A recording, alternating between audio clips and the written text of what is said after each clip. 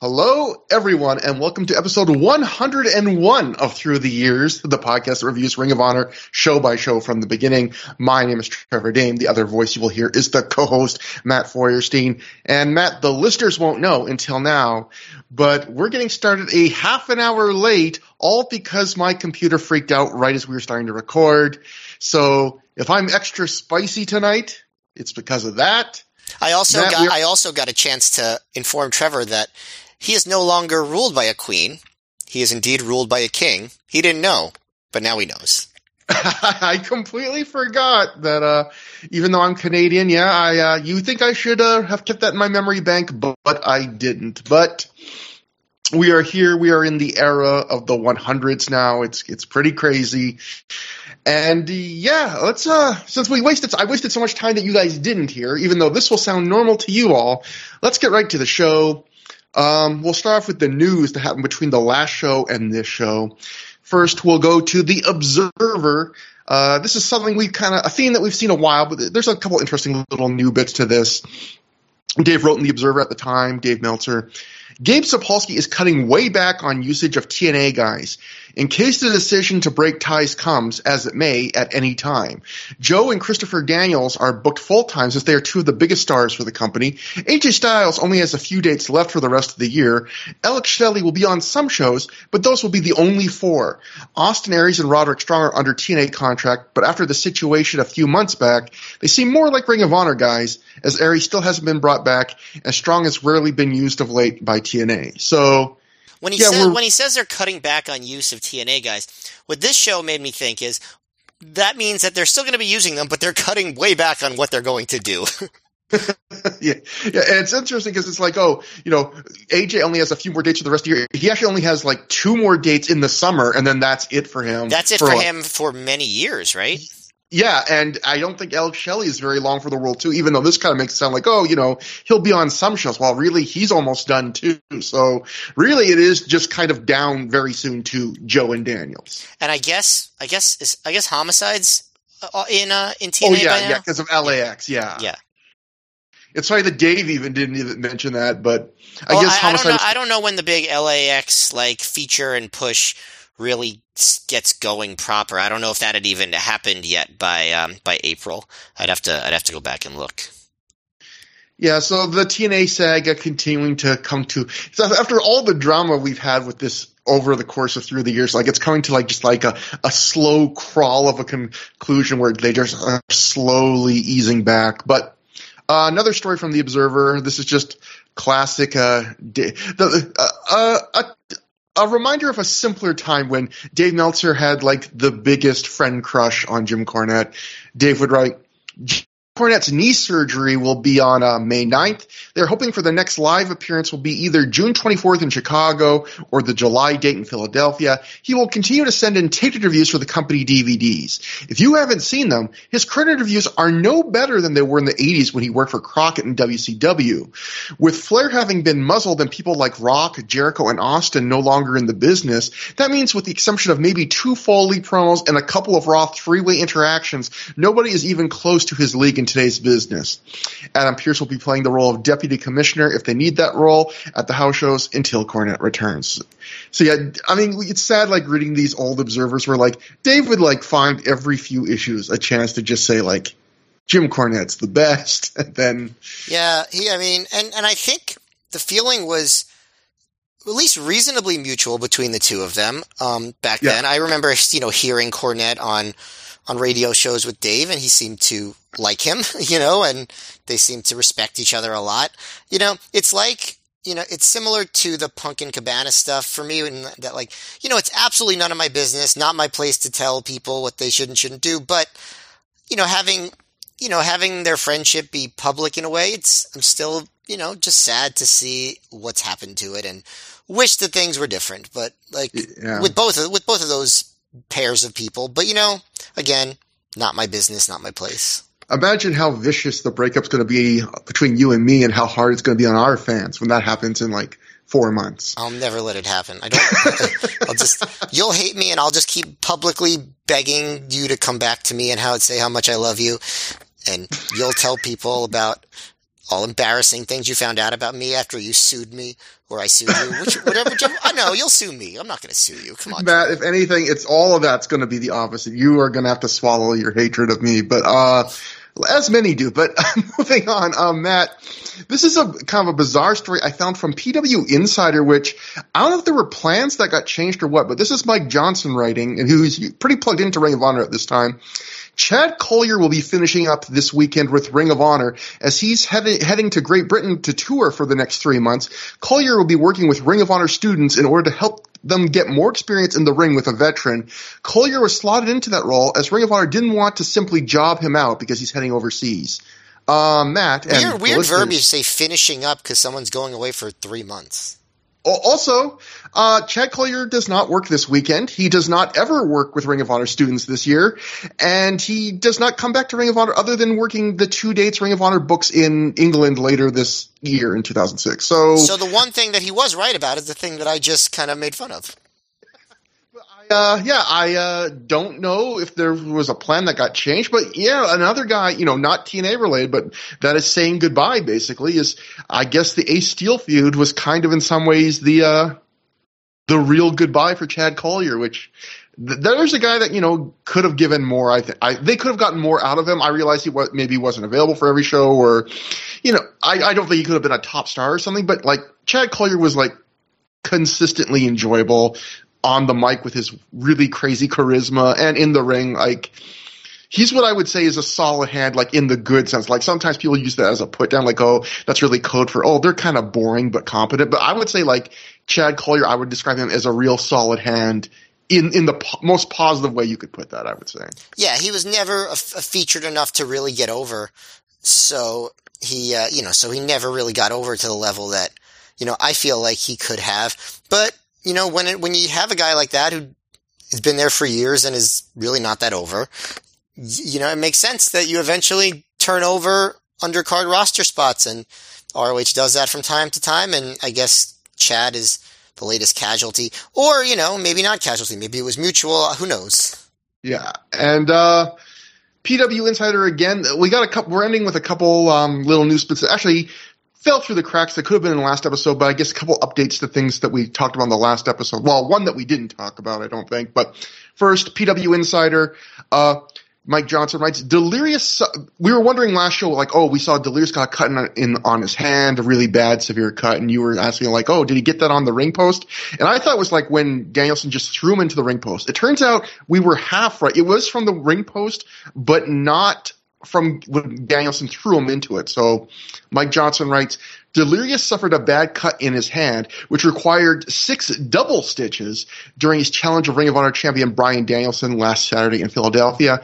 ROH was using its new ring for the first time, and the top of the ring post hadn't been filed down, leaving them very sharp. Delirious went to use a ring post to balance on while on the top rope, and when pushed forward by Danielson, sliced it badly across the top of the post.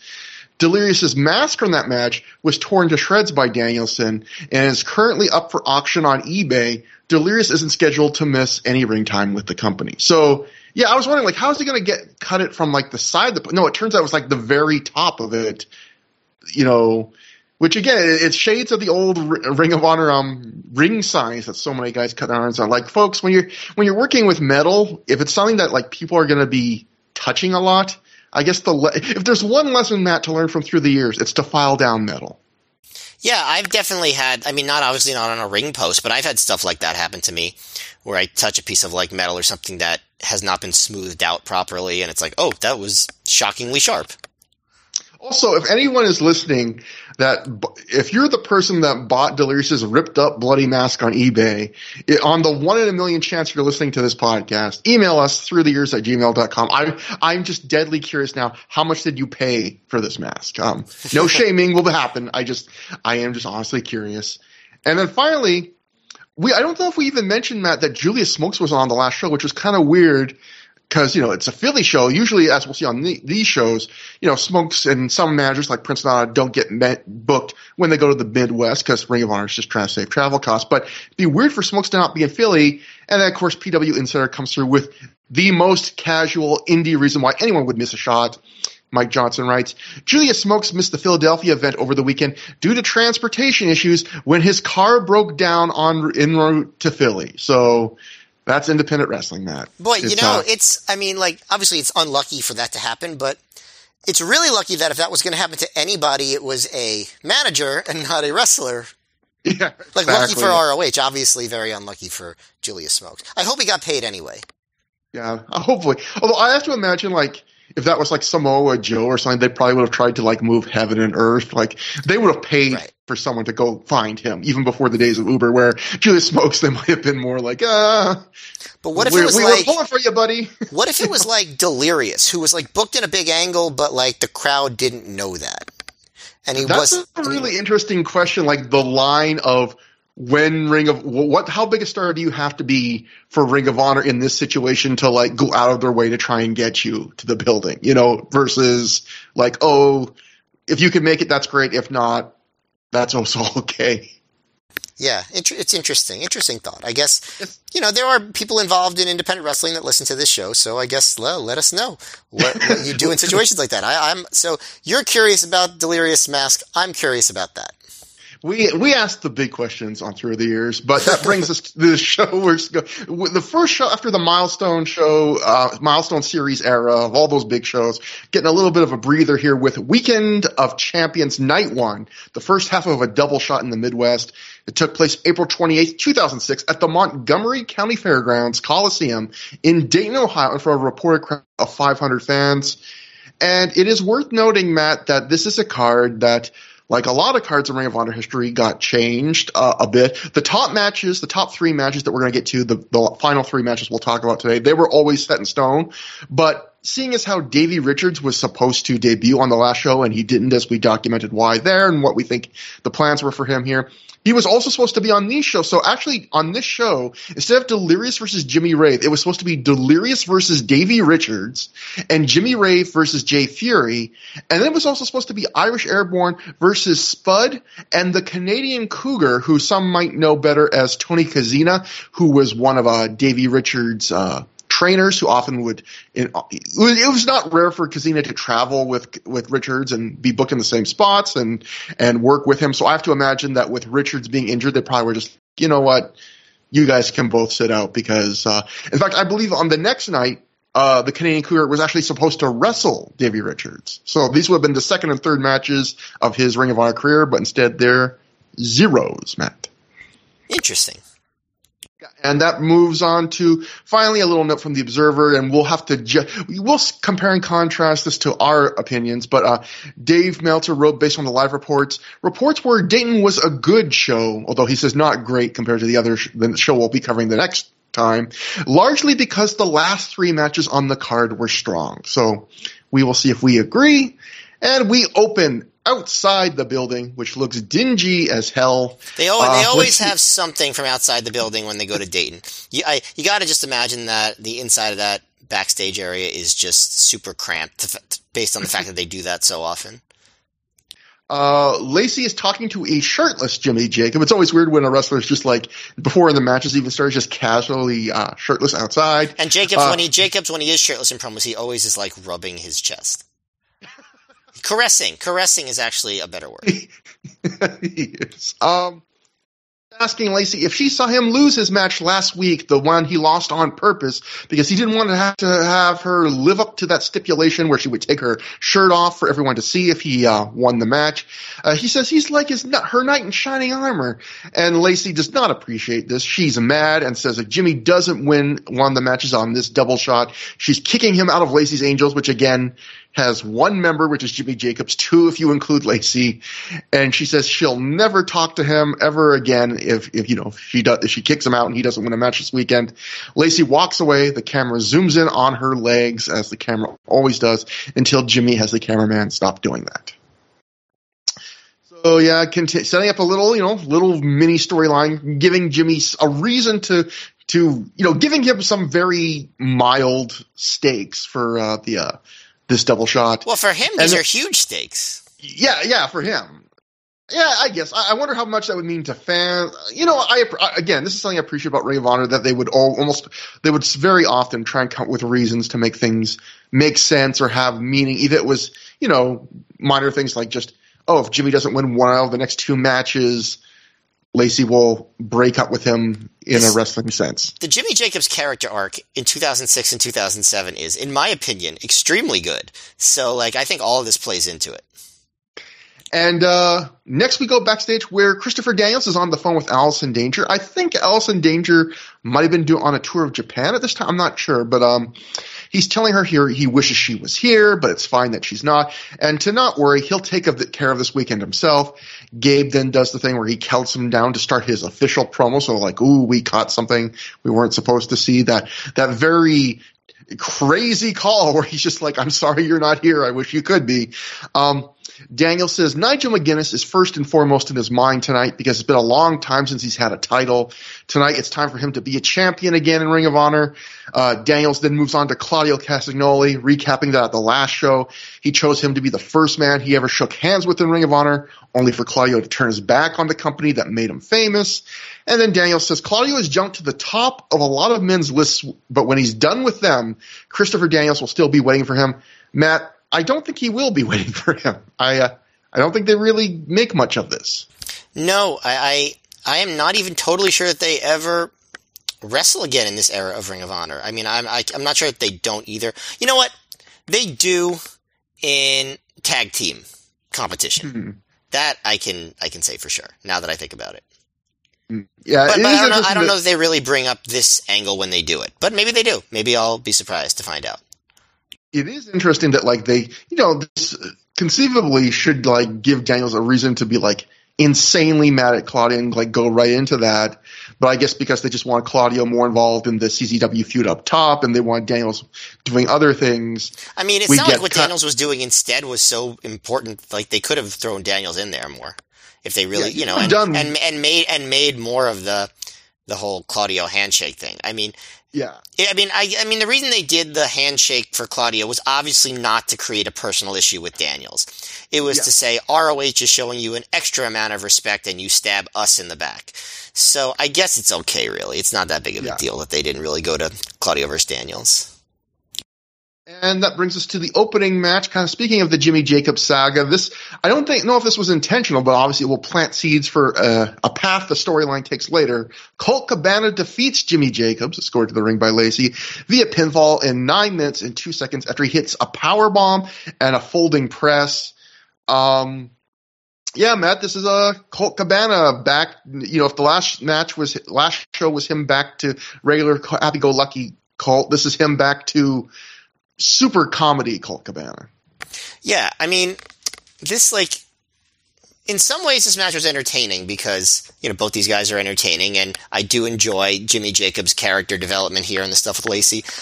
In another sense, I'd say this match, they clearly weren't doing the best they could in terms of just having, a dramatic wrestling match. They never really got into the gear that they could have, so it wasn't a particularly good match, honestly, in my opinion. But I think that, for all that I like about the Jacobs arc, I'm not really feeling what they're doing with Colt at this point because, the whole thing was the week before he lost this match to Danielson in an embarrassingly fast fashion, and he was like, okay, I got to start back at the bottom. I'm going to work my way back up. But he's not really approaching this match with a ton of determination or seriousness. You know what I mean? He's just being silly old Colt. The other thing is, you mentioned last week, the storyline is he's starting at the bottom and working his way back up. And yes, it is true that he is in the opening match. Of course, he's also in the main event.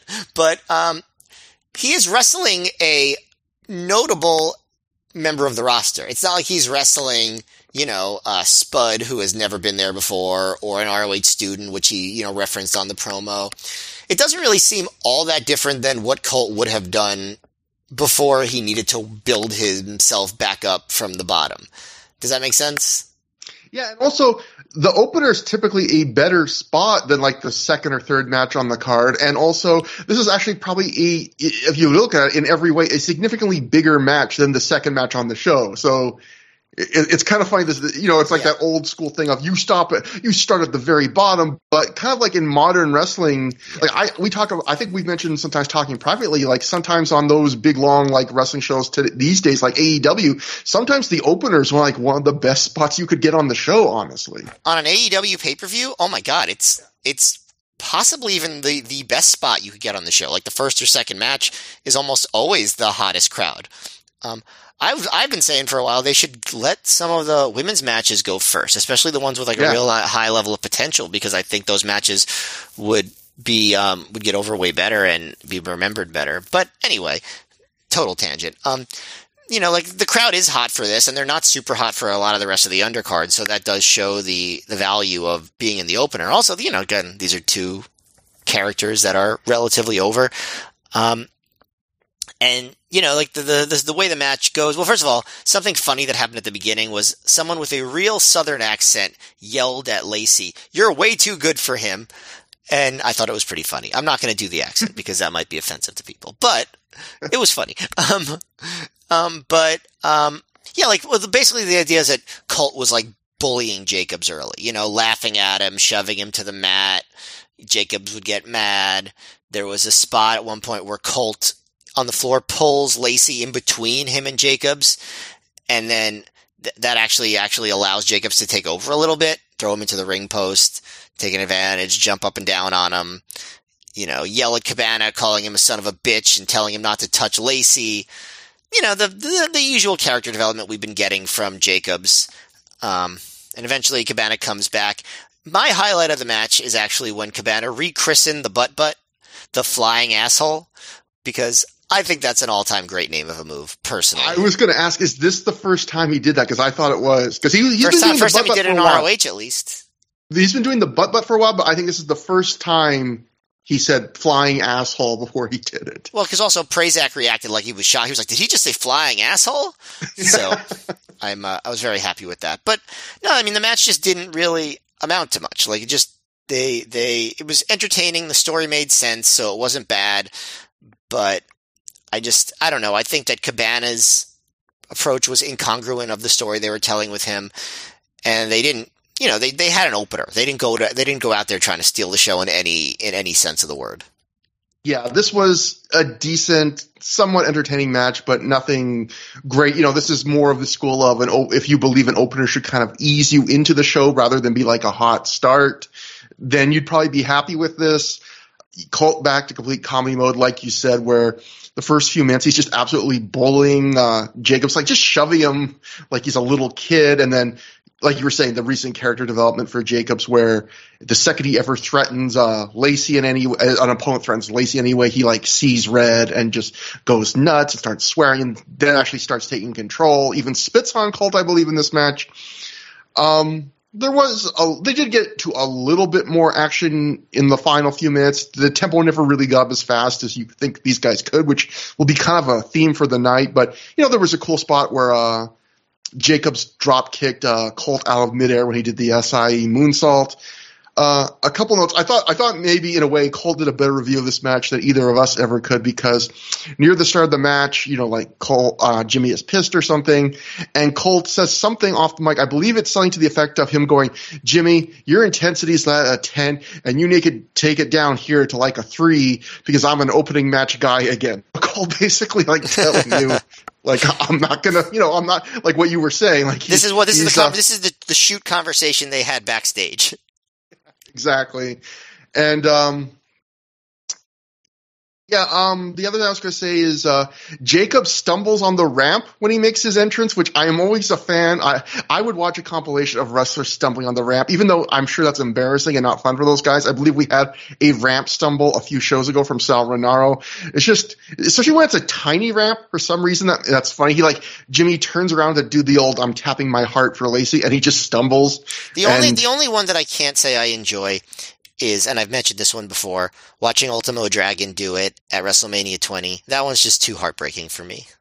Yeah, definitely. And even the Titus O'Neil thing was sad because, although it could be funny, it was like, oh no, like Vince McMahon's never going to forget that, is he? Like, you just wiped out. He didn't. But now we can forget about Vince McMahon, I guess. I wouldn't be. Hopefully, I wouldn't be so sure, but you know. Oh, one other move I liked in the match. Jimmy does a spear, and then he immediately floats over from the spear into like that Northern Light suplex style bridging pin, like without like seamlessly. And I thought that was a really cool thing that more guys should do. And another thing I'll say is we get a screen crawl on the bottom of the screen during this match. I believe this is the first for Ring of Honor that tells us to watch the video wire, the ROH video wire. That's an extra feature on the DVD menu before you watch this event. I did watch the video wire. It's nothing you absolutely need to see. I think there was like a fresh Jim Cornette promo that he like says a lot of the exact same verbiage during his promo we're about to cover. But I believe this is what's the first time at least Ring of Honor went out of their way to like point out like, hey, those online video wires, we're actually now sticking them on the DVD, and like, hey, you should watch that first. Yeah, I think this probably was the first time it was on the DVD. Gabe totally into the video wire in a big bad way at this point. Let me just. And that one sticks for a while. They put those on the DVDs for a good while after this. That's not just like a phase that they drop pretty quickly, like they with a lot of other things. Yeah, and it's smart, you know. Why not stick those on the DVDs? Also, one kind of gross thing, at one point, Colt tries to peek under Lacey's skirt before the match, and I think he says to a fan, she's all furry, which, come on, Colt, be better. After the match, I think he probably is better now. After the match, Colt is starting to leave, and Jim Cornette's Midnight Express music starts, and out he comes on a crutch because, you know, he legit needs knee surgery with Ace Steel by his side. Cornette grabs the mic and says it was 3 months ago when a lot of this crap got started with the hardcore wrestlers here in Dayton. Cornette recaps the last show. The crowd boos CZW. Cornette says he needs surgery May 9th for his knee. Pierce has 20 surgical staples. BJ Whitmer is in a neck brace with a cervical injury. So right now he's asking Colt Cabana if he can count on him to help them out. Cornette wants a hell yeah from Colt. Colt says he knows the numbers don't look good for Ring of Honor right now, but he remembers Samoa Joe and CM Punk going for 60 minutes in this building during another time when Ring of Honor was done in people's minds. So he says Ring of Honor will never give up. Colt says despite that, he was told he has to start his way from the bottom again, the opening match, and he thinks his duties are done here tonight then. The crowd boos. Colt starts to leave the ring, but Cornette stops him. Cornette asks if he's really going to turn his back on Ring of Honor and these people. The crowd chants for Colt. Cornette says he's not asking for Colt to stay and wrestle. He's asking him to stay and fight. And Colt says nowhere did it say he couldn't fight, just that he couldn't wrestle. So he will be there tonight, and he will kick CZW's ass. Wasn't so hard to convince Colt. He was like, I can't do it. And then Cornette's like, come on, do it. And Colt's like, all right, I can do it. Let me just do a minor, like, verbiage game here. You'll feel real good about it. It's like, yeah, no, I can't wrestle. And Cornette's like, yes, you can. And Cabana's like, no, I never thought of it that way. Cornette says Ring of Honor may be broken, but it's not broke. Cornette then calls out Claudio Castagnoli, calling him a deserter, repeating basically a promo he did on the video wires. So again, those video wires, they're on YouTube if you dig for them, but like the same gist of it, Cornette repeats here. And Cornette says Claudio is supposed to be here, but he hasn't showed up yet tonight. He says he'd love to see him breach his Ring of Honor contract by no-showing. He'd love him to do that so he could then send him back on his way. But he says that Claudio does show up. He's got hell coming down on him tonight. So, you know, just a promo to insert Colt into the main event for tonight. And again, I'll say this. I think this was Cornette's least objectionable promo of the CZW feud so far. Didn't say anything that I found offensive, and you know his delivery was good, so I thought overall it was a good promo. I also liked that Cabana and Steele did the Rockers ring exit where they flip over the top rope and like put their hands on the apron and then do another flip to get back onto the floor. I enjoyed that very much. I completely overlooked that, but yeah, and again, you know, it's like I said with the opening match stuff, like I appreciate the little or the whatever I was referring to before, the little extra efforts Ring of Honor goes to sometimes. Like, yes, it's not a great reason. The idea of Cornette saying, well, you're not an opener, you're not gonna wrestle in the main event, you're gonna fight, even though you've dedicated yourself to just the openers. I mean, it's a very flimsy effort, but I feel like some promotions wouldn't even make that flimsy of an effort. They would just like, you know, if it was, again, if we're going to go back to like Vince McMahon style book, it would be like, fans don't give a shit anyway. At least they felt enough to like try to give you a small thread of a reason why this is acceptable and still keeping the storyline relevant. But or AEW, we just don't have time for this. Exactly. Yeah. We go to Irish Airborne, Dave and Jake Christ defeating also known as Dake Christ. That's if they were combined. Dake Christ defeated Jay Fury and Spud, the debuting Spud, in 8 minutes 12 seconds when Dave Christ pinned Fury after he and Jake hit him with whatever the Irish Airborne called their finisher sequence, which was the big flying double stomp into the Death Valley driver on the knees of their partner finisher sequence thingy bob. But this was 8 minutes of spots. Maybe a little slower pacing, your typical like breakneck, low on the card, like spot fest scrambly type match. But there were no holds here. Lots of flippy doos. There was a big dive train near the end. The Chris do lots of springboard moves, as is that's their kind of their thing at this point in their careers. And it is a real trip, Matt, I would say, to see like, if you just know Spud as Drake Maverick, like to see him as like this very young, looking like a little kid, dressed up in like the classic kind of mid-aughts indie-rific gear, doing the big high-flying spot fest stuff. It was kind of a real trip for me to see him like back in that role with that look. He botches once, but he has a lot of spunk. He's clearly trying hard. He has a lot of Spud, you mean? I would rather have a lot of Spud because, I mean, more than anything in general. Like, I mean, just I love potatoes. But anyway, Spud gets a "you fucked up" chant here, and what I do like is it followed up very quickly by other fans in the crowd chanting, "At least he tried." Which again, another thing I don't know. I've heard that more than once. I don't know if this is the first time, but another example of the evolving tastes of crowds, where there are some fans that are like, you know what? It's not cool that you're doing that, man. We're going to try and be supportive. Which those nice Ohioans, that wouldn't happen in New York, I don't think. Very much a sign of Ohio being a purple state, where you got half the crowd being mean, and you got the other half of the crowd being like, "Hey, it's okay." Yeah, Ohio, I think, was way more purple back then. Now I feel like it's getting pretty red. Nowadays, they'd be totally "you fucked up." Yeah. In case you didn't know what side we were on the listeners. So yeah, I thought this was slightly above average. Like, it was enjoyable enough and it didn't overstay its welcome. I felt a little bad for Jay Theory because he got the least amount of spotlight here and he takes the fall, which kind of bums me out because I feel like we've enjoyed him, like hasn't been an amazing revelation, but I feel like every time we've seen him so far on the show, we've been like, yeah, he's pretty good. He deserves more opportunity. And, he was going to get to wrestle Jimmy Rave on this show before the card to get shuffled. So maybe he would have gotten more opportunity in a match like that. But, yeah, this is not a crazy barn burner, but it's fun enough if you don't really think too hard.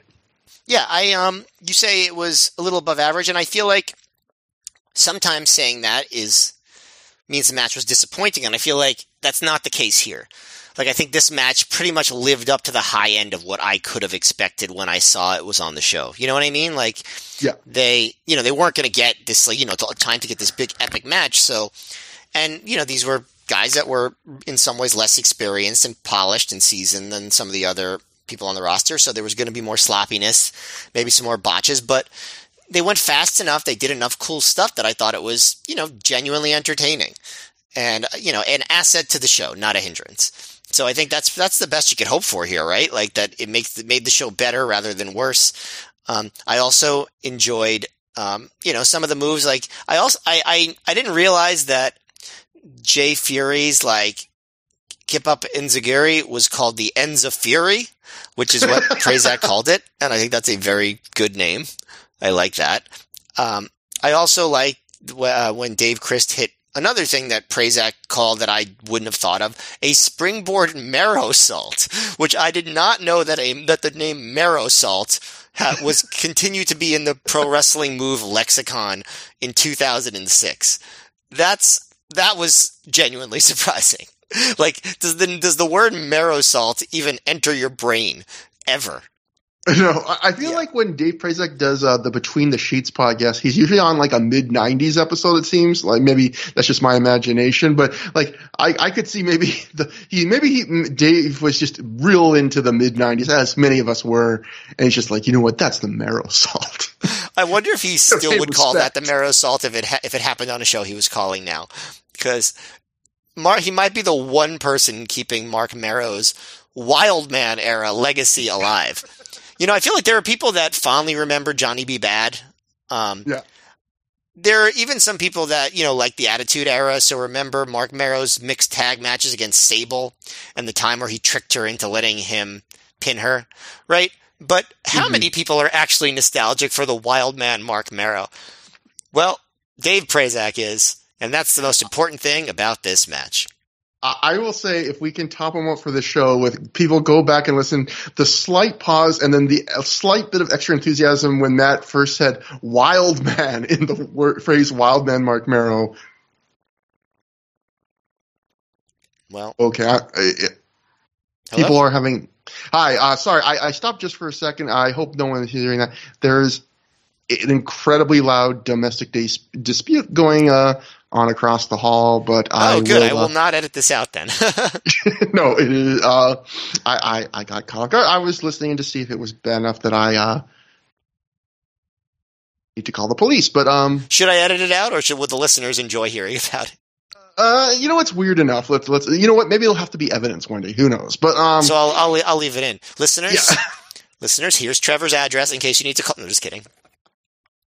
Okay, so immediately, you know what the sad thing is? We were getting to one of my favorite parts of the show. You should just bang on the door and be like, "Hey, I'm recording a podcast here," and then that'll actually probably make them both feel bad, and then they'll make up. So immediately after that match, I shouldn't joke about domestic disputes. It's not funny. No, I mean, again, yeah. I mean, you know what? We need to joke just because this has been a really crappy night for me at this point. So let's have some fun and move on to one of my favorite moments of the entire show. Immediately after the match, we cut to Super Dragon viciously attacking a Ring of Honor student from behind, right next to a big, burly, older man with a gray goatee, sunglasses on, arms crossed across his chest, and below his arms, we can see on his t-shirt, it has the words "Big Daddy" written across them. And this man, he casually just looks over at something that's happening, Matt, literally like 2 inches from him, like he's seeing an ant walk along a patch of sidewalk. Like he could not be like less bothered that Super Dragon is just decking this guy, like almost touching him. And then Super Dragon dumps the student into the ringside area. Grabs it was Sugarfoot Alex Payne, was it not? Yeah, I believe so. Dragon then, for some reason, grabs a steel chair, even though he doesn't use it on anyone. I guess he just wants some fence. And he just walks out of the building. We get a few moments later where some Ring of Honor students eventually like run in and check out the scene of the crime. Some fans like actually tell them like, "Hey, Super Dragon went out that door." They run after him. Nothing ever comes of this.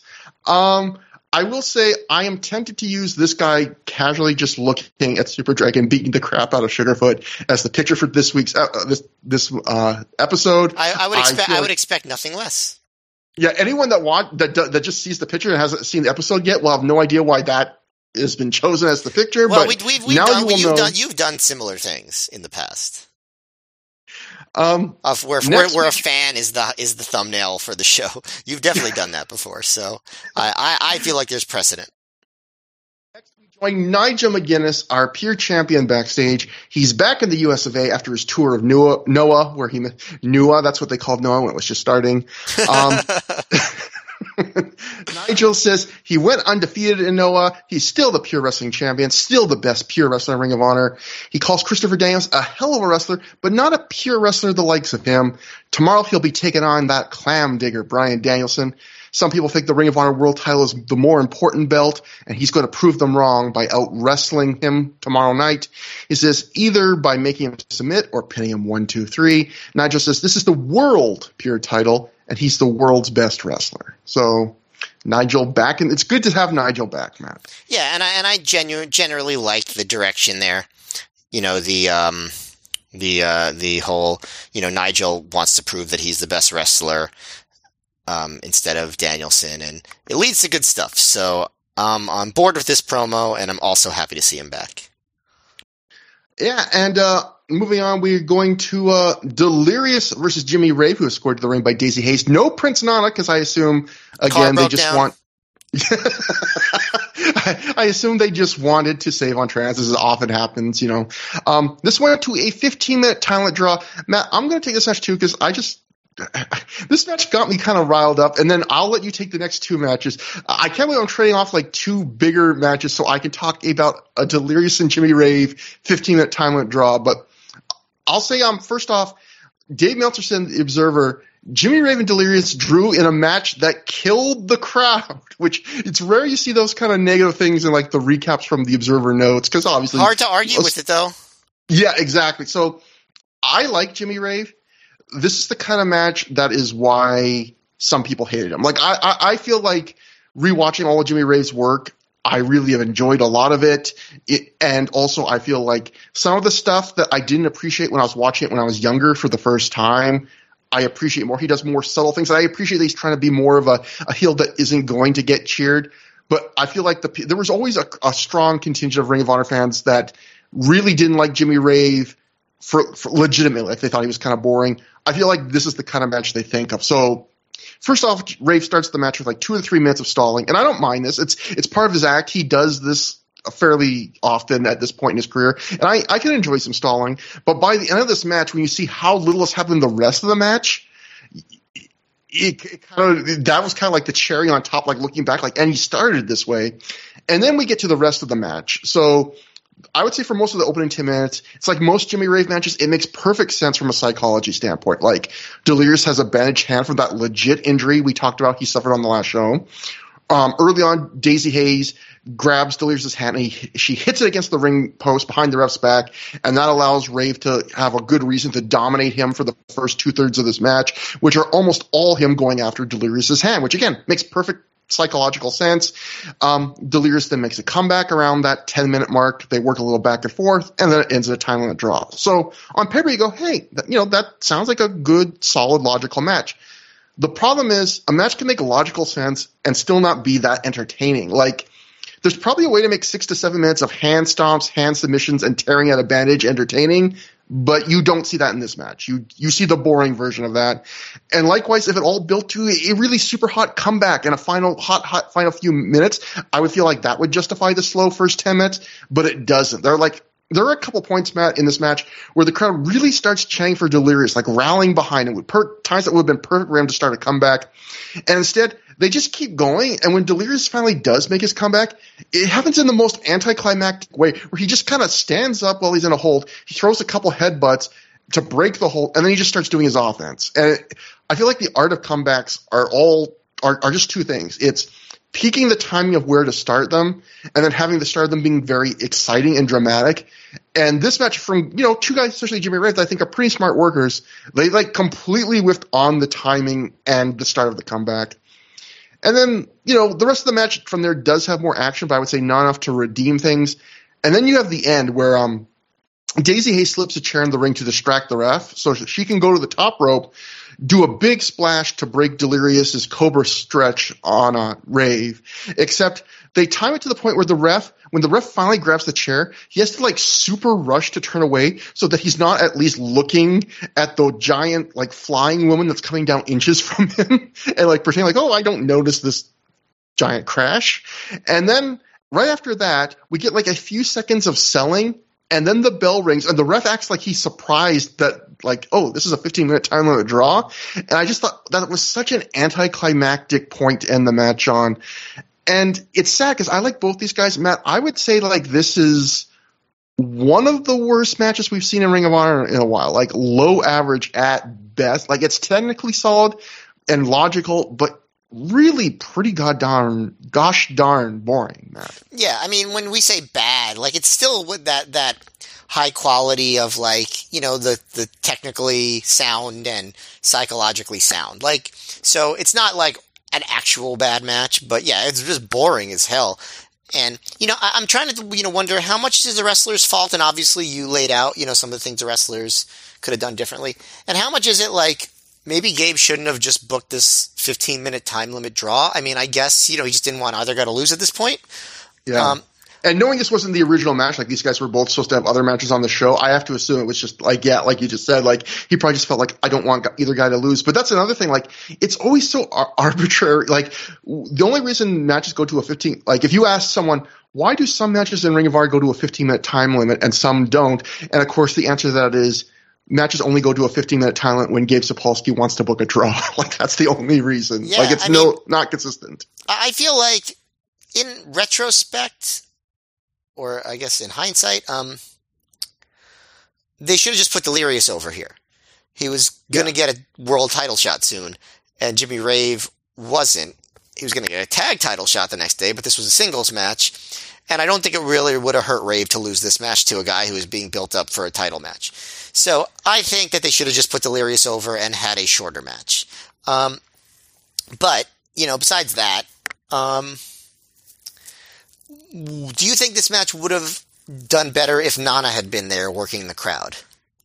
I think, Dave talks about how this made the crowd die. I think at the very least that would have given the crowd like something to react to and maybe keep them more engaged. They probably still wouldn't have then been focusing on the match, but like sometimes we talk about sometimes with like really charismatic managers like Nana or Julia Smokes, like they can be so entertaining that they can sometimes distract from what's going on in the ring. This was like a match where they could have used that kind of performance. Yeah. The other thing that I thought was very funny was the crowd was clearly very bored by this match. But then at the end, there were still a bunch of people chanting for 5 more minutes.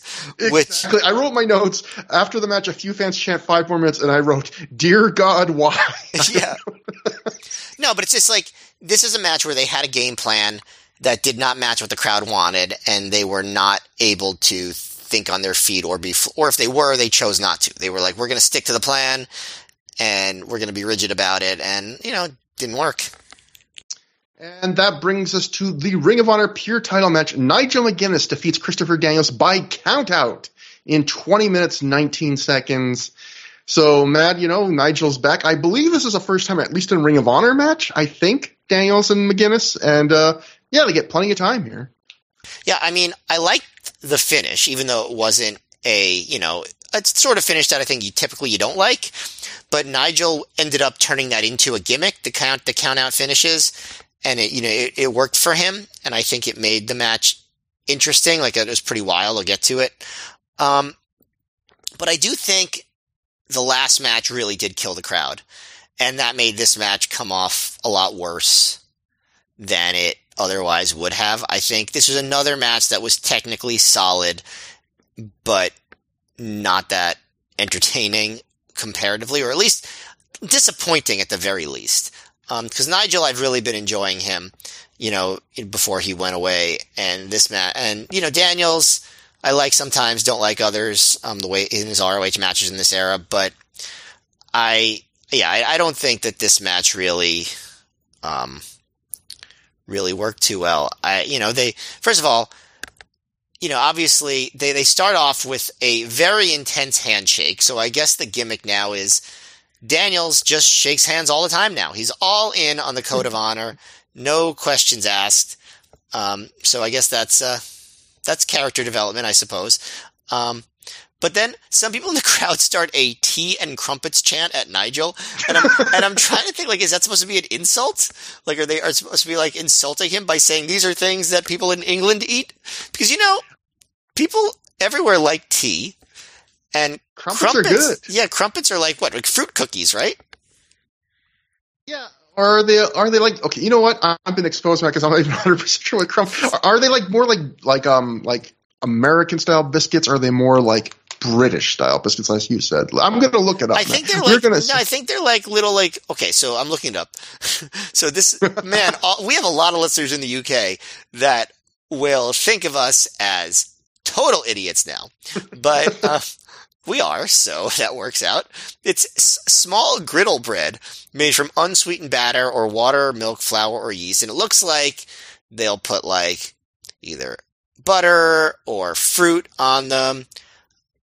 I guess they look a little bit like English muffins. Yeah, again, are they just what we call English muffins? Is that what crumpets are? And I didn't know that all along.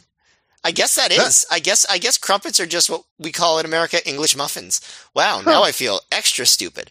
Well, you've all learned something about me and Trevor, and never tell anybody that we were that dumb. But okay, so on this podcast listened to by too many people. Yeah, exactly. The next wrestling show I'm at, well, I don't know about we, I don't know if I can get it going, but I'm going to chant English muffins I'm going to chant it at an American because that's what we call them here, and we'll see what happens.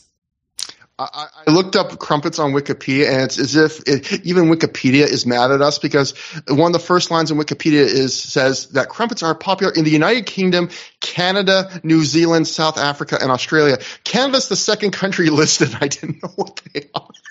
So I'm embarrassed. I'm off the hook. Well, I mean, Wikipedia is wrong. It would be the first time. That's true. You know what? Somebody pranked Wikipedia by adding Canada in that list.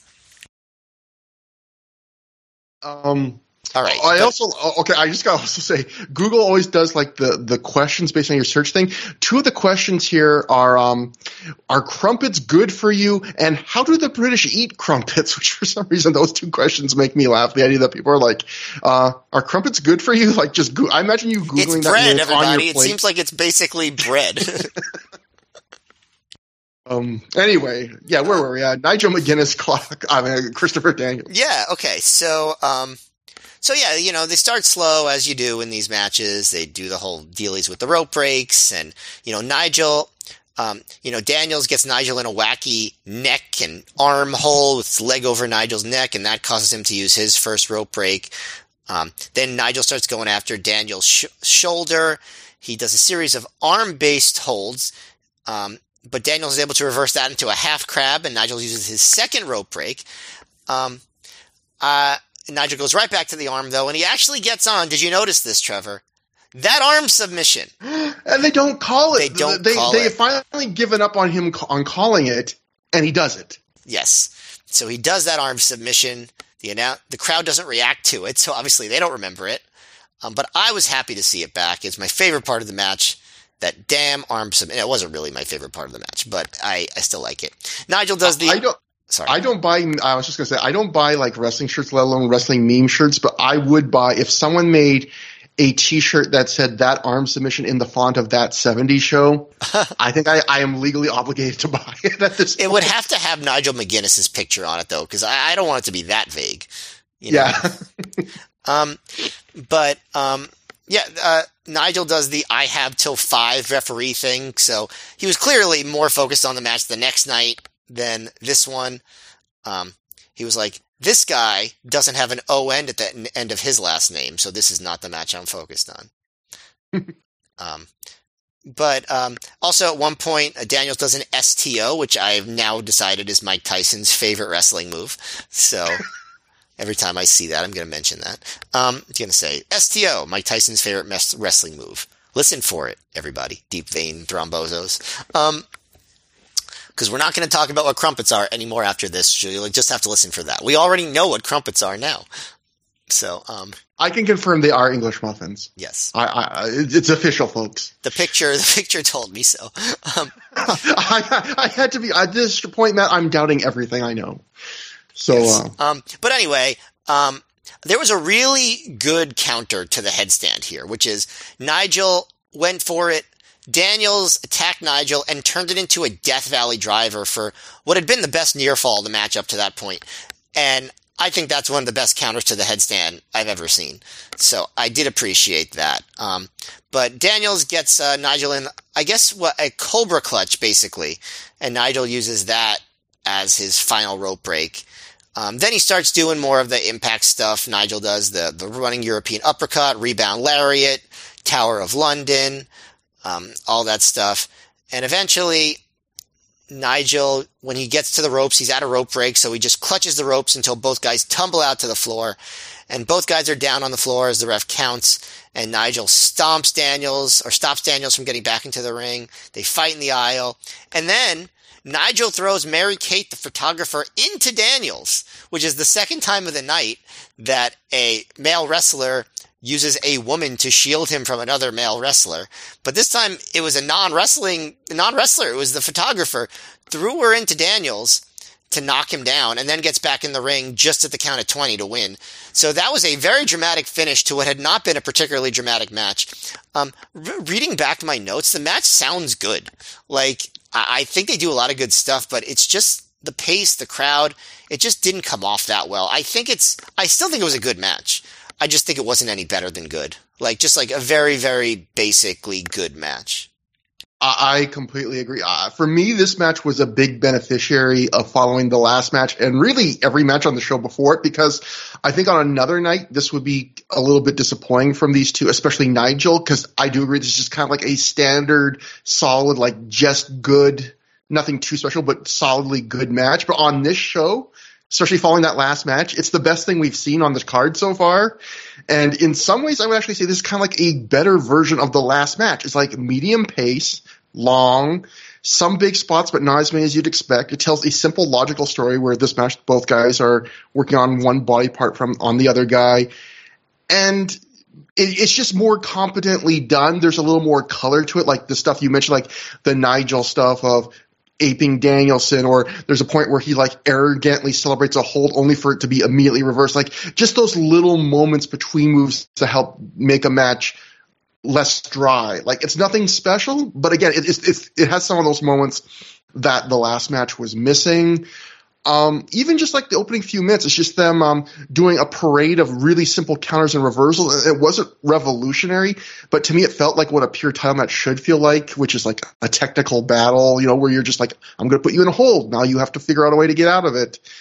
And I also liked the end. I liked the end where Nigel's going for the Tower of London, and Daniels gets him in the Cobra Clutch a second time while he's sitting on the turnbuckle. And I like that because so often when a guy like Daniels had made Nigel use all his rope breaks so he could do it on the ropes, but so often when a guy makes his opponent in a pure match use all their rope breaks, they like it's really awkward where they basically like will put on a submission and then march the guy to the ropes, or it comes off really weird. Like this came off really natural and organic with the flow of the match, especially since he had already done that move earlier in the match in the middle of the ring and been working over I think Nigel's neck. So all that I really like that. And I like the ending because it's cheap. And I think you touched on, like, we've seen endings like this before from Nigel, but it is kind of like a classic Nigel McGuinness, like cheap, I'm using the rules to my advantage end, where he, you know, how often in Ring of Honor do you see it countouts? Really only in matches like this, you know, especially because most Ring of Honor matches don't have count-out rules. So yeah, right, exactly. That's why. Only in matches like that, because there's no count-outs in Ring of Honor otherwise. But even in most pure matches before Nigel, like, it's really just Nigel occasionally pulls it out because it's a neat heelish way to kind of get a cheap win that's still technically in a way a clean win. But on another show, this might not have been like this might have been a real disappointment. But on this show, like, I will take a match of this quality at this point on the card. But after the match, the crowd chants, "This is bullshit," so they were not happy with it. It's funny that they were like excited. They were like very positive. 5 more minutes after that last match, but they were very negative on the finish of this one. But I guess they're supposed to be. He is a heel, so. It is now intermission, and Dave Prazak is backstage in a plaid button-up shirt, not even a suit. So even Prazak is not putting on his A game on this show. He's back there with Bryan Danielson. Wherever they are, it's very dimly lit, kind of going to what you said earlier, Matt, about how like they seem to always want to shoot something outside in Dayton. Probably these areas like this are why. Prazak tells Danielson that Nigel plans on winning their match tomorrow night, which is always kind of funny. Like, yes, of course his opponent plans on winning, but Danielson says in a screamy short promo that the Brits talk a lot of crap. He's going to unify the belts this weekend and prove who the best really is, at which point Samoa Joe walks in. Joe tells Danielson he isn't here to fight him, but tonight he's going to win the tag team championship, and he's going to run CZW out of the building. And when that's all done, he's going to be coming back for what's his. So, I like this promo segment, except I think it's extremely funny how badly they snub Jimmy Yang in this promo. Like, they don't even mention. I think Danielson mentions him for like a second. He's like, after I beat Jimmy Yang tomorrow night, like, you know, like that's it. That's the only mention of Jimmy Yang. Like they don't, like he just goes right to tomorrow night. He doesn't even bother cutting a promo on his opponent on this show. Yeah, because sometimes you hear about like promos, or even like in the world of real fighting, where they're like, "Oh, you're cutting a promo on your next fight when you haven't even done this fight yet." Danielson technically in this segment is cutting promos like on his next two major opponents. Like they're building up Joe and Nigel more than Yang. But if they wanted to remedy this problem, they could have just done this promo after the Yang match, and then it would have made sense. Or not book Bryan Danielson versus Jimmy Yang, but we'll get to that. Sure. We then get an ad for FIP Heatstroke 2005 Night 2, so continually being almost a year behind on their FIP releases. Then we get a match that did not make the show, which is kind of interesting because this show came a little bit in under 3 hours, and as we'll see like on the last show and on the next show, like Ring of Honor was now at the point where they could go like 318 or something on DVD, so they probably could have included this, but Flash Flanagan defeated Apocalypse, and yeah, we'll see Apocalypse, coming up on the show proper. But I feel bad for Flash Flanagan because I feel like so often he gets booked in matches that either don't make the shows, like the DVD releases, or they're just like very short spot duty. Like people can say, "Oh, he has such potential," but like in Ring of Honor, it seems like he never really got a huge shot. But either way, Matt, we get our Ring of Honor World title match. Bryan Danielson successfully defends the title when he defeats Jimmy Yang via ref stoppage in 20 minutes, 12 seconds, when he made him pass out in the crossface chicken wing. Dave Meltzer wrote in The Observer, Bryan Danielson retained the Ring of Honor title, beating Jimmy Yang with a chicken wing in what was said to be Yang's best match ever in Ring of Honor. So, Matt, what do you think about the match? And as someone that has recently rewatched every match he had in Ring of Honor before this, would you agree that this is his best match? Because I would say, he had the Gibson match, he had the Strong matches. How do you think this stacks up? If this is his best match, it's, I would say, barely. It didn't stand out. I was like, oh, wow. I would say this is probably Danielson's worst title defense. And, at least of the major title defenses, I know he had that match like with Azrael where it was basically a squash and stuff like that. I don't really, I feel like the Xavier match was all right. It was shorter. This match was, full length title match, and it wasn't, it was good. It was a good match. Bryan Danielson, it was a good match, but like, it's just not on the level you expect from him. I think the crowd wasn't so invested, I think is part of it. Jimmy Yang, it was impossible to buy him as a threat to the title. They just hadn't built him up that way at all, but, Danielson got to do his stuff. I watched this match on Thanksgiving, and right at the beginning of the match, when someone in the crowd yelled, "Yeah, Jimmy!" for a second, I thought they yelled, "Thanksgiving!" And I was like, why would he yell that in April? That's surprising, but, hey, you know what? Maybe it was Thanksgiving. Maybe that is what he said. It's possible. But yeah, I'm going to yell English muffins and Thanksgiving at the next wrestling show I'm at. Just see what happens. But it's funny. Another thing that I enjoyed, on his entrance, Danielson just looks at the camera and goes, "You see this belt? You see this belt?" And then I thought he was going to like say something about it, but he just doesn't. He just goes, "You see this belt? You see this belt?" And then he just keeps walking. It's like, yeah, I did see the belt. So, so that was, those are two things that really set the mood for the match in a positive way. Danielson at this point is always doing the thing where he tells the ring announcer to give him a special intro. So this time it was the best wrestler these pricks have ever seen, which, could be true. It's possible. But they start out with Yang kind of getting, some surprising offense on Danielson, kind of having Danielson's number a little bit, not really allowing Danielson to do the kind of slow start because he gets a really quick roll up on him, then another really quick roll up, and Danielson kind of runs to the outside, tries to stall, kicks the guardrail in frustration. At one point during this, Prazak says, "This is Yang's chance to become the James Gibson of 2006 and win the title." And, it just made me think, that's the fact that they're still doing that, so unfair to Jimmy Yang. He was always in Gibson's shadow the entire ROH run, and the fact that they're still like, "Oh, he's going to be the James Gibson of 2006," like months after he showed up. Yeah, I'd have been pretty annoyed if I was Jimmy Yang, honestly. I felt I felt a similar thing where they keep saying like, Jimmy Yang's now going to get to show what he can do free of the shackles of sport. Like they keep saying stuff like free of the shackles of sport and entertainment. And I feel like that almost turns into a put down when you're saying it after he's had this many matches. Like you're still acting like he's about to show what he can do. Like it's kind of an acknowledgement. Like he hasn't really been that great. Yeah. I mean, this is just obviously the style that Jimmy Yang works. Like it's not like there's some secret stuff there that he's not busting out.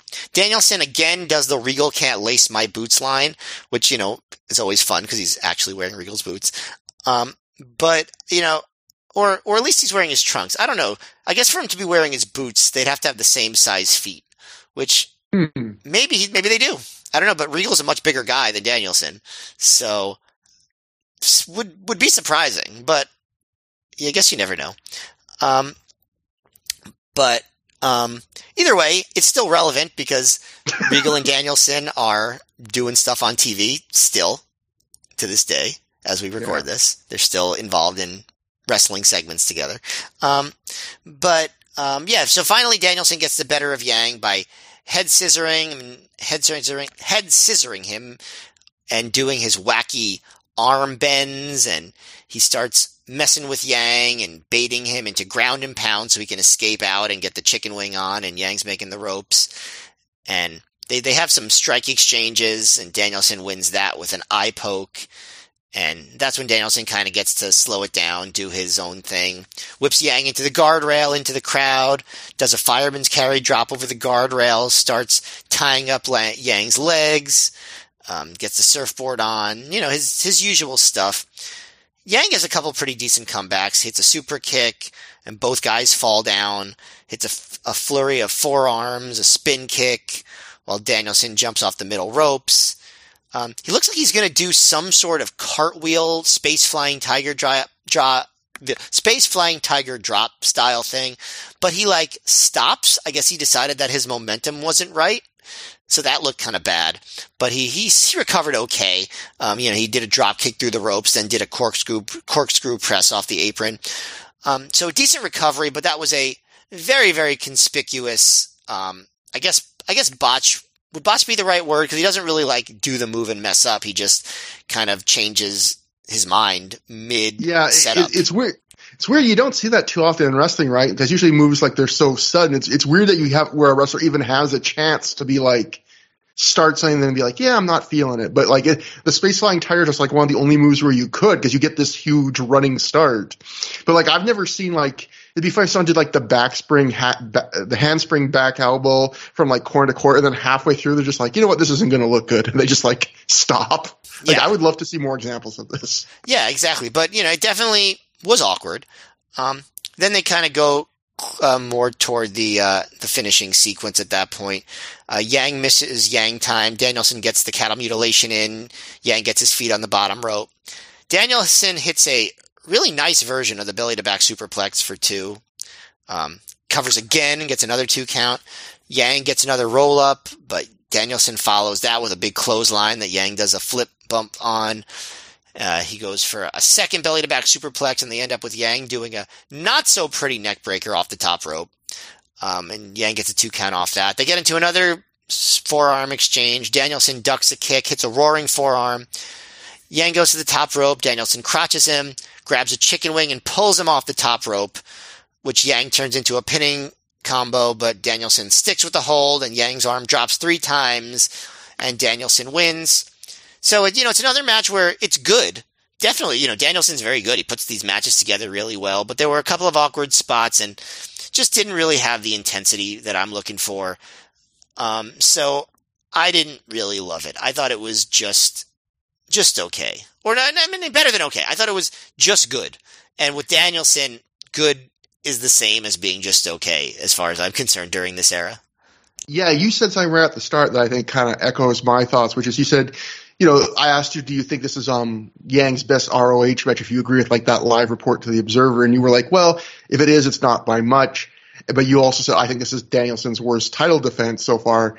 And I would agree, because I think I started off my notes for this match by saying, this is what I expected going in, which is it's a match that is on the low end of Danielson's title defenses and the high end of Yang's Ring of Honor matches, which simultaneously, which I guess kind of tells you how good Danielson is and how kind of middling Yang has been. But I would agree, it's like high good, which is good for Yang at Ring of Honor. It's just, like you said, it's kind of disappointing for Danielson. I would say this is, the best match on this show so far still. Maybe not by a ton, but I would say it's better than the match we just saw before it, which would have been the prior best match.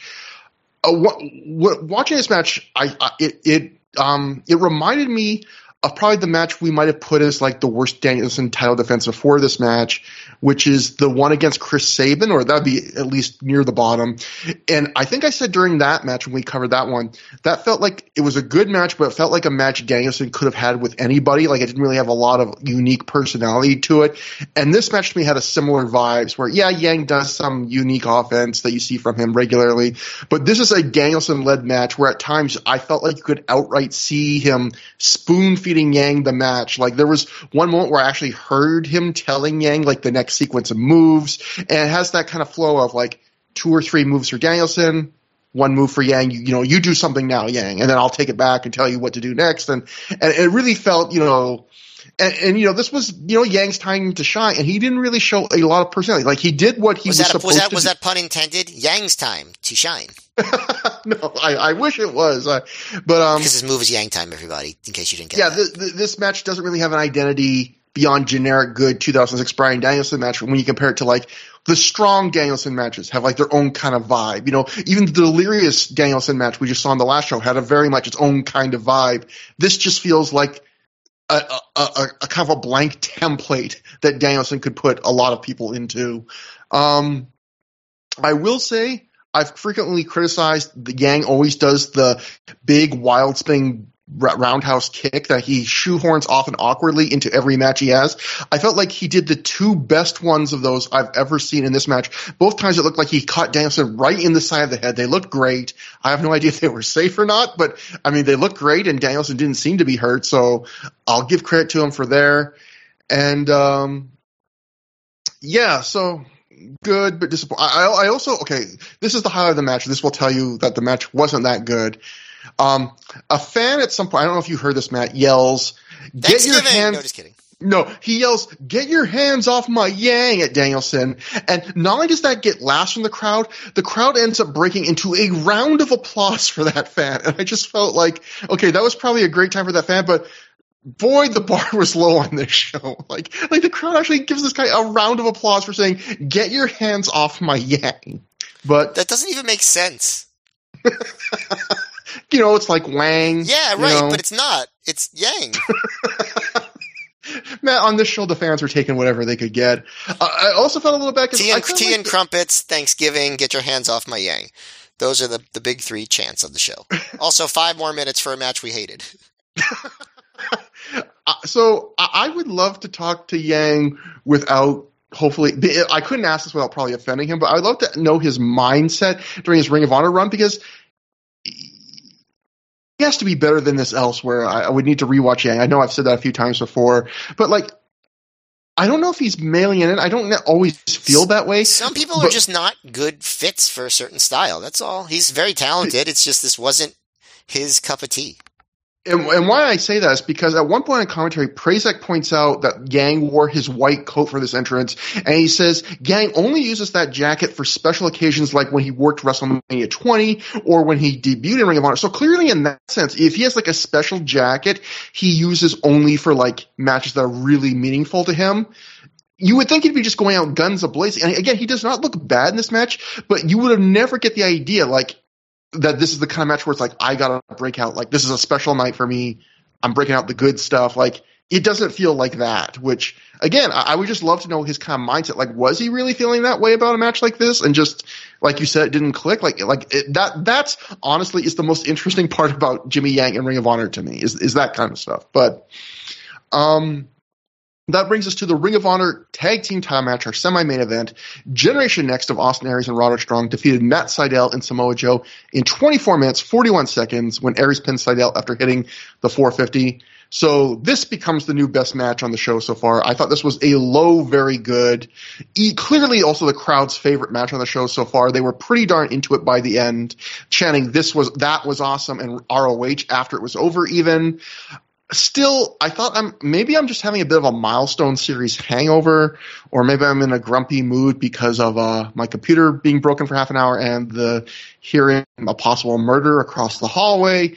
But I thought this was like another match on the show, which I could say about so many matches, that was like a half to a full step lesser than the same match might have had on a larger show. Like, this is a very typical strong Aries tag, which means it's packed with moves and action from bell to bell, certainly way more than anything else on the show thus far. It's just a hair more casual and slow in the body of it than you'd expect from these guys. And, you know, it's a very standard structure. We get an extended period where Aries gets beat down, and then an extended period of time where Seidel is beat down. Everyone looks good apart from a couple minor whiffs. It's a match that's hard for me to find detailed things to say about. Like, it doesn't underachieve. I would say it comes in like the lower half of where I'd expect this match to be in. It's a very, even the story feels like B show in the sense that it's continuing and rehashing stories we've seen elsewhere in like more exciting or fresher contexts. Like, it's the Joe is trying to win the tag team title storyline, which they had kind of given up on, and they're bringing back for this one night. It's the Seidel's trying to find different partners to beat his own stablemates for the tag team title storyline. It's, in a way, Joe's just, you know, it's even echoing the Seidel's in the Samoa Joe role that Joe was in the Briscoes feud in like years earlier, where he's just trying to match up opponent after partner after dream partner to win those titles. And, you know, it's good. It's very good. It's just, I could see on like a WrestleMania weekend show, these guys turning it up just a little bit more, and this being like outright, like, really great. I feel like this is probably the first match on the show where I liked what feels like a significant amount more than you. Like, I also wouldn't say this was a absolutely great match, but you said it's a low very good, and I think it's a very high very good.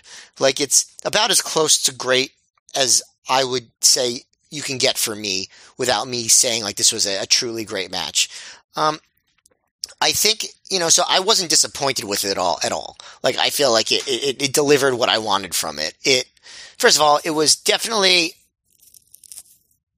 was on another gear than every other match on the show so far. You know, there was more pop to what they were doing. It was faster paced. You know, they seemed to be like trying to put out more, like just like really show more to the audience. There wasn't really, to me, a sense that they were holding back so much. I mean, Joe a little bit, because I feel like this is the show where we can officially say, all right, he is not putting his full effort into ROH, and, you know, not blaming him, but he's not. You know, like the 100th show, I feel like he was as close as you could really ask for. But after this, it really happens only a couple times, and certainly not in these like big spot or brawling matches. You know, like obviously he goes an hour against Danielson at one point. He has a big match with Morishima the next year, but you know, like Joe really lets Seidel work most of the match here. And here's the thing about that. I think that what Joe did in this match is really, really good. Like, he looked good. Like, I'm not saying he was, like, lazy in what he did. He just really hung back for a lot of it. I really enjoyed watching Joe in this match. I think that him and Strong had good exchanges. I liked the stuff he was doing with, like, avoiding Strong's chops, blocking Aries' side headlock takeover. You know, I liked the fun segment where Aries was going for a leapfrog and Joe caught him and slammed him down. Like, I think Joe looked really, really good in everything that he did. He just let Seidel, I think, have more of the match than he would have in a prior era. Which is funny because I feel like Seidel just had that same relationship with AJ Styles. Of like a guy kind of taking a half step back because he's in TNA. He's letting Seidel have a lot of their tag matches, and you know he's not bad, but he's definitely both guys are definitely like picking their spots more and more. Yeah, and so Seidel did work most of the match, and I think he did a really good job. Like there were a couple of awkward spots, so I think that was one of the things that kept the match from being truly great for me. But I enjoyed the hot, like there was a sequence where Seidel and Joe were working on Aries, and Strong came back with a good hot tag. Then there was a segment where Generation Next, or I guess they're all Generation Next, but Aries and Strong are working on Seidel, and Joe gets a good hot tag. runs wild with his boot and his senton and his power slam and all that stuff. I like the near falls at the end. Seidel going for that leaping Rana on Strong off the top rope and Strong blocking it and doing the sick kick off the middle rope, and Seidel just takes this crazy bump on his neck, which allows Aries to get a good near fall there.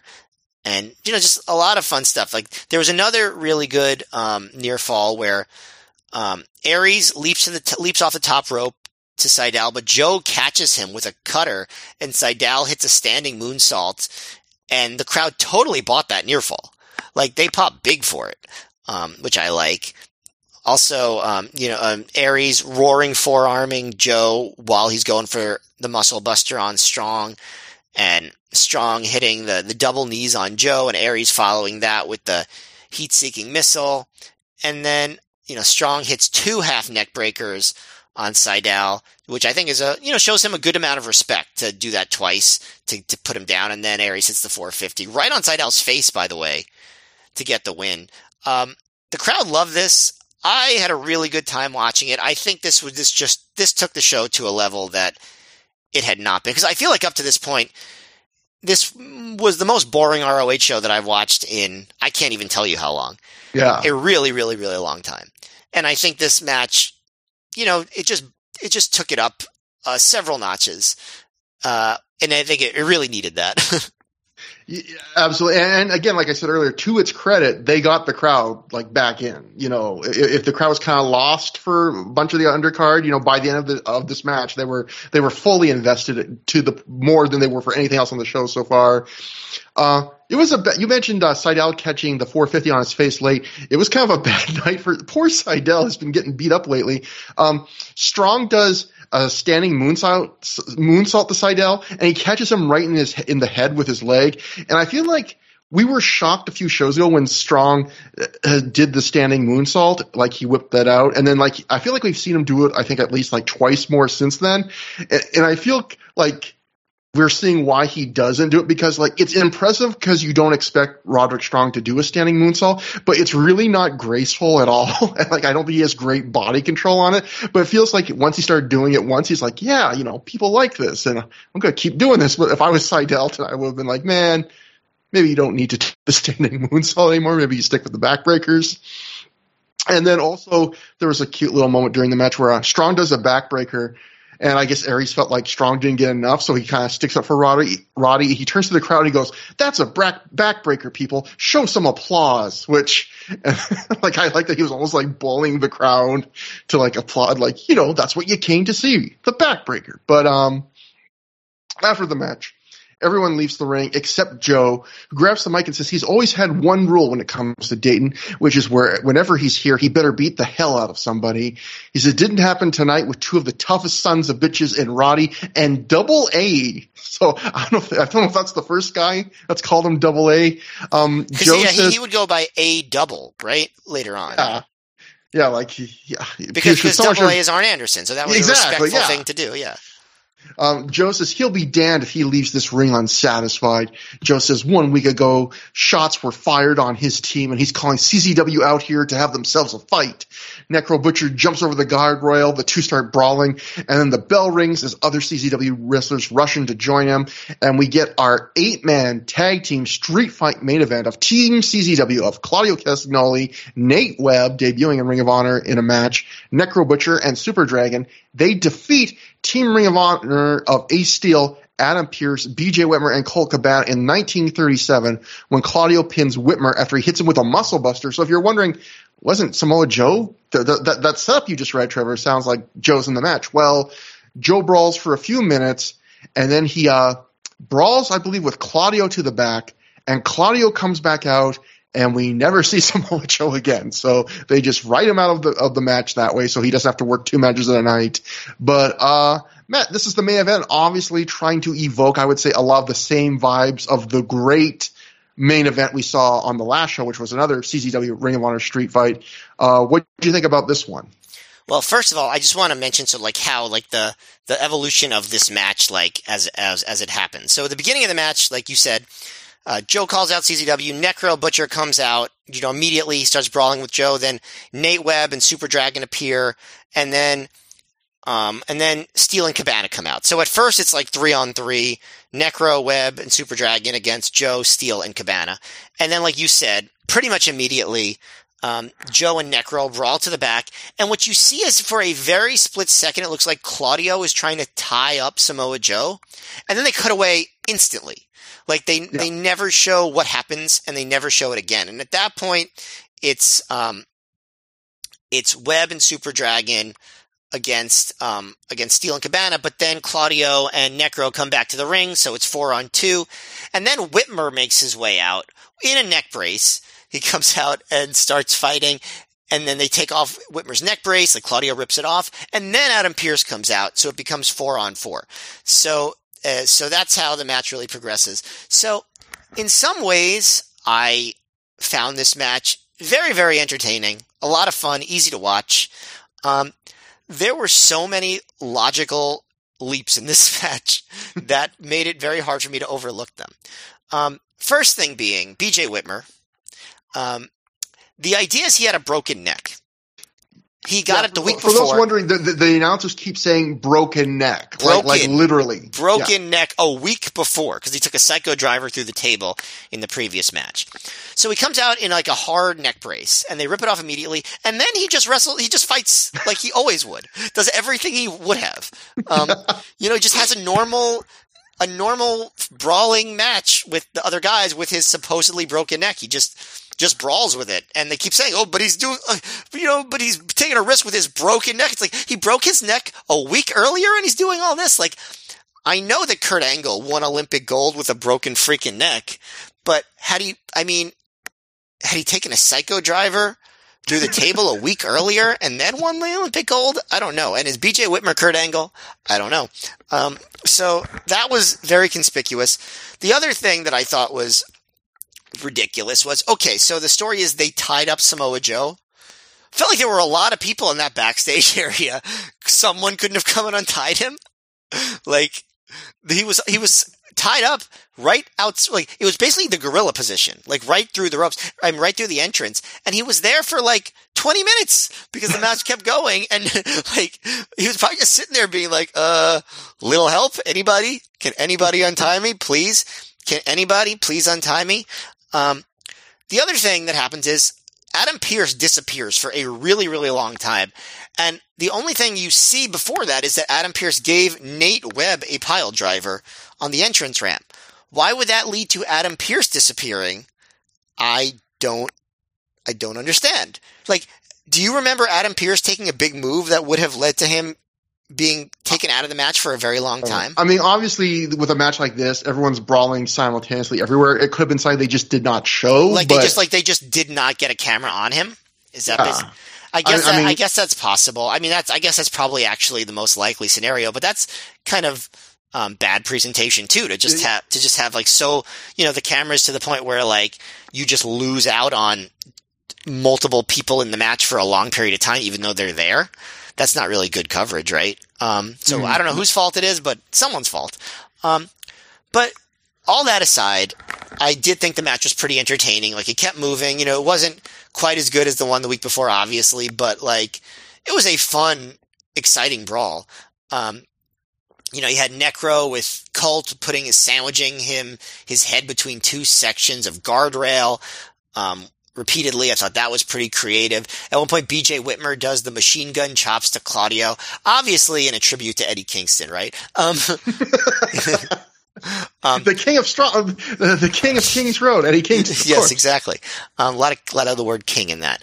I also enjoyed the fact that there was a bunch of crowd fights in the show, like not fights among fans, but like brawls in the crowd, and everything was well lit. You could see all of it. I don't know if they turned the house lights on or if they just did a good job of lighting this building.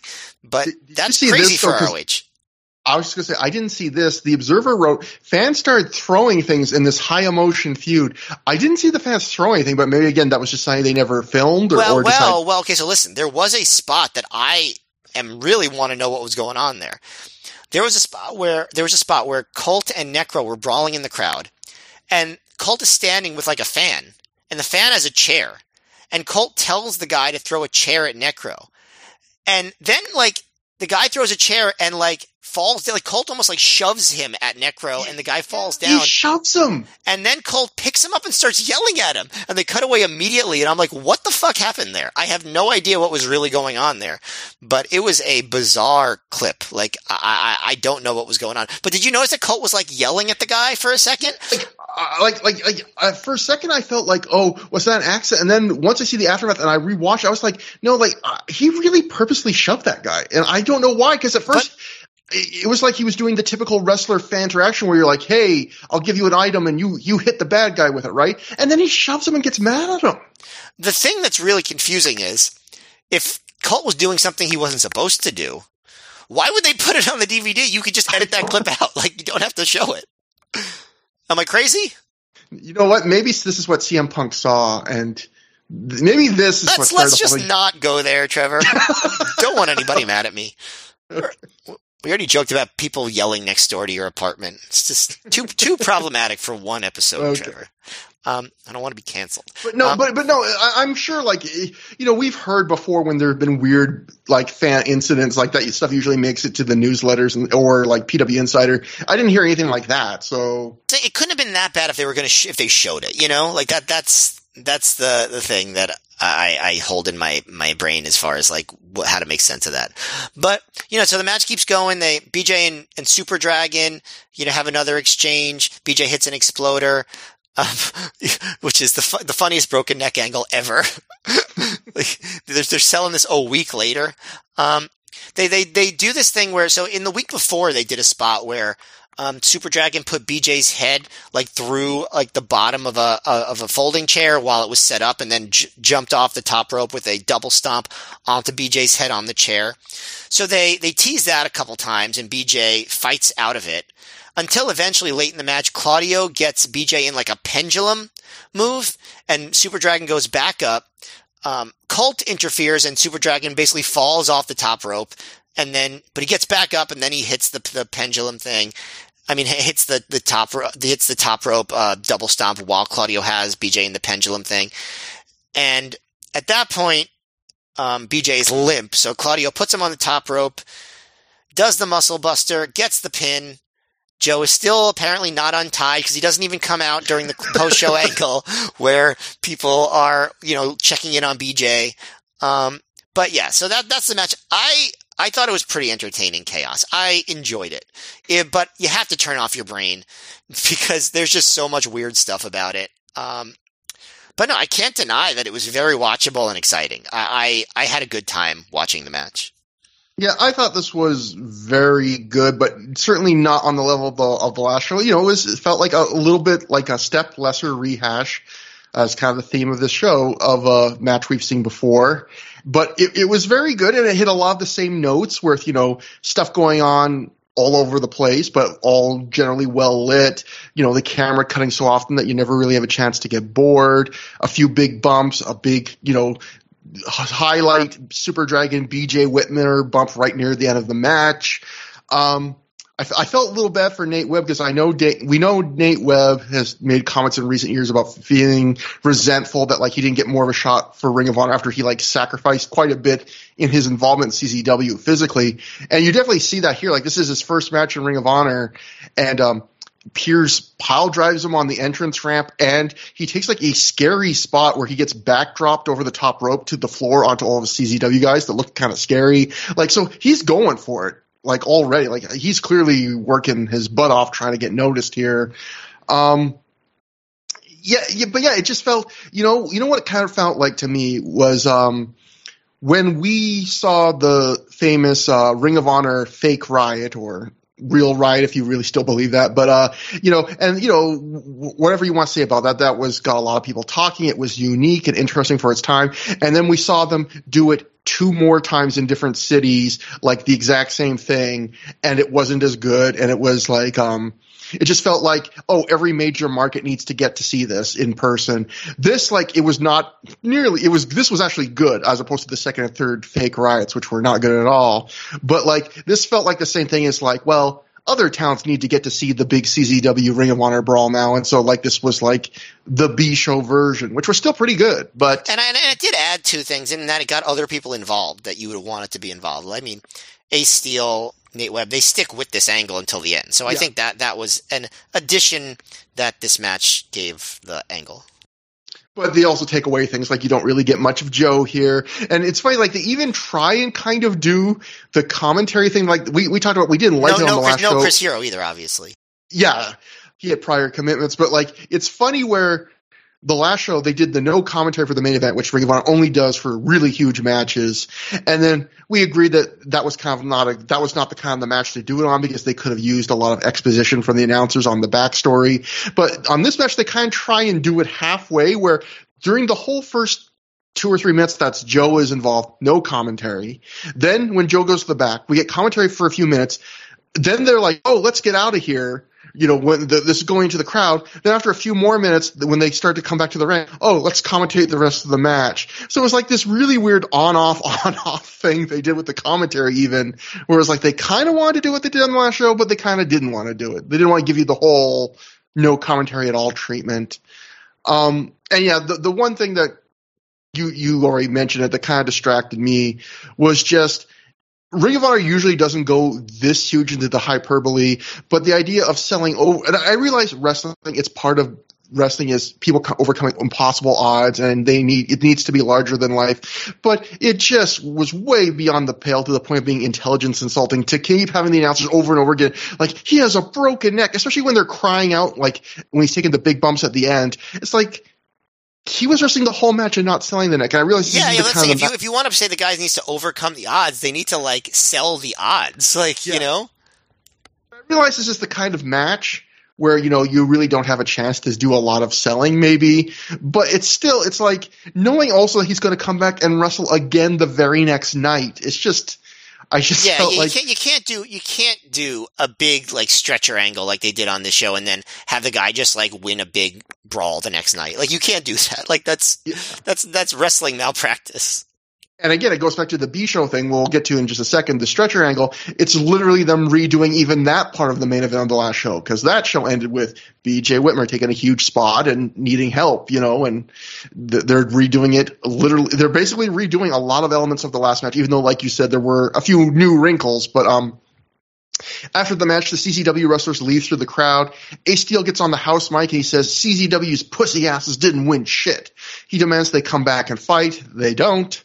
The Ring of Honor wrestlers and students and Ring of Honor students crowd around Whitmer with even a rare Gabe Sapolsky appearance when they're really trying to sell an angle that's serious. You know, they put Gabe out there because those who know will be like, oh shit, it's Gabe. They put the neck brace back on Whitmer as announcer Bobby Cruz asks the crowd to leave.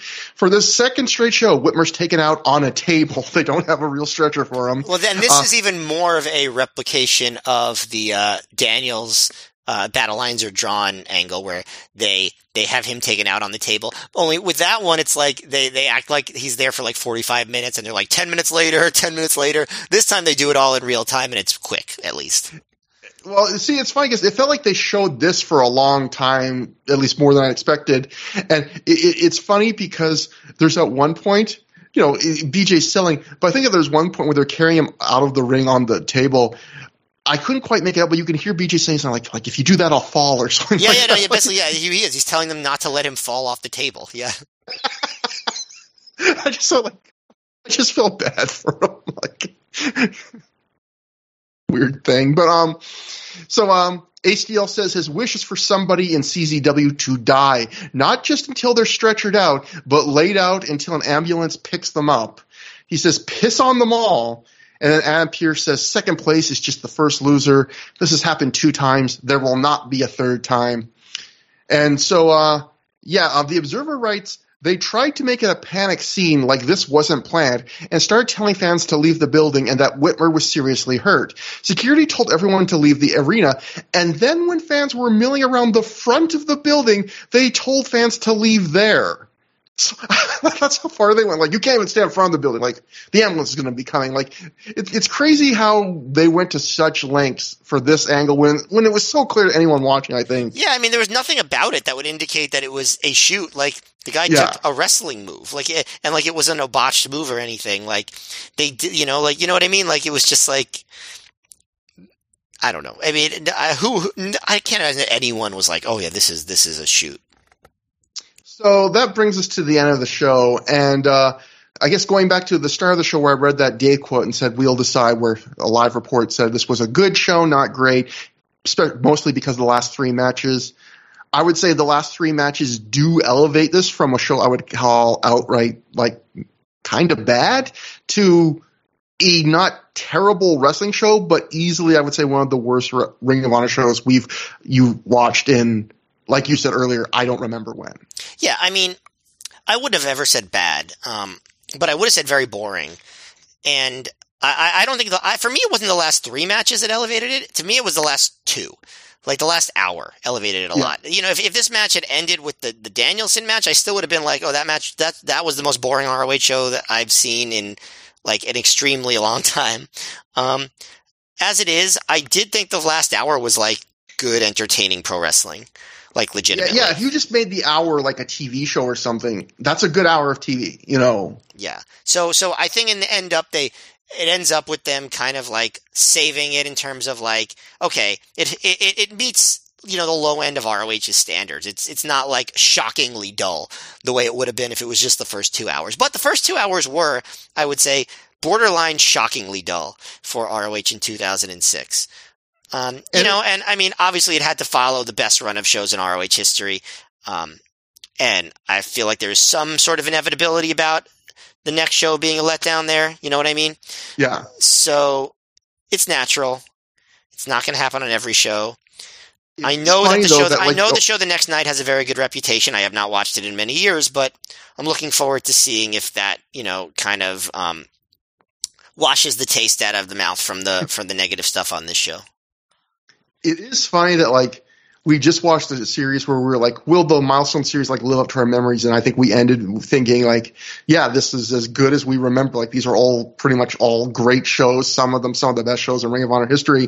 And like you, I expected there to be like a step down, you know, a little bit of a breathing exhale after all that. But, you know, people talk about the phrase going 0 to 60. This was like going maybe not 60 to 0, but like 60 to 10 or 15 maybe. Like this was a dramatic downshift in quality. One of the beest of shows, if that's exactly. Yes. And the other thing I guess I was going to say is I feel kind of bad for Dayton because I feel like Dayton was for a few years, the last few years, been one of Ring of Honor's better like B show crowds. And I feel like to get kind of demoted to the first half of a double shot with Cleveland now getting the bigger second shows, like for the next show we're going to be covering, the second half of the double shot, Cleveland gets Claudio versus Joe, which is a fairly big match, you know, based on the storyline and kind of a novel first-timer match here in Ring of Honor, I believe. It gets Super Dragon versus BJ Whitmer, which they've built with these last 2 crazy brawls, and, you know, they're going to go apeshit on each other. You got another tag match, which is Aries and Strong versus Raven Shelley, right? Yeah, which is, you know, some could argue that the Joe and Seidel is a more enticing match on paper, but that match has more of a storyline hook in some ways, that the feud between the Embassy and Gen Next, and they have been giving the Embassy a lot of wins recently. And then you got Nigel versus Danielson for the first time. So, like, that's a much, much better show, in my opinion, on paper that Cleveland got over over Dayton. So I felt kind of bad for Dayton. In 2005, Dayton really was treated very well by ROH until they decided not to go to there at all for the last third of the year. And then when they come back, they're basically like, okay, Dayton's the B show town now. Yeah, I felt kind of bad. Definitely weird. Yeah.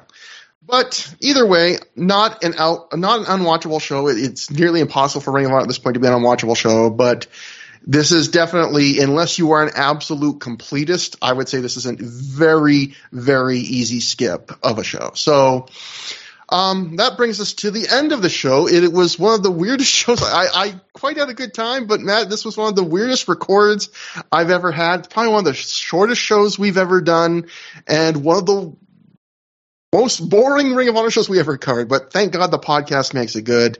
That's right. The podcast makes it good. English muffins. Yeah, the whole crumpet talk. So, if you want to get in contact with us, through-the-years@gmail.com is our email address, THROH for through. Our Twitter is @TrevorDame and @MayorMGF, as long as Twitter will be going on. And, Yeah, we have a thread on the ProWrestlingOnly.com plugs forum. And until then, next time on the show, we will be covering Weekend of Champions Night 2, which, as Matt said, has a much better reputation than the show. It's a card. I just ran down the best matches for you. So that should be exciting. That should be huge. Getting to see Nigel versus Danielson for the first time again. The match that people don't remember quite as much as the other ones. That's going to be fun. So it can't be worse than this. There can't be another domestic dispute. So, until next time, have a good time. Have a great time.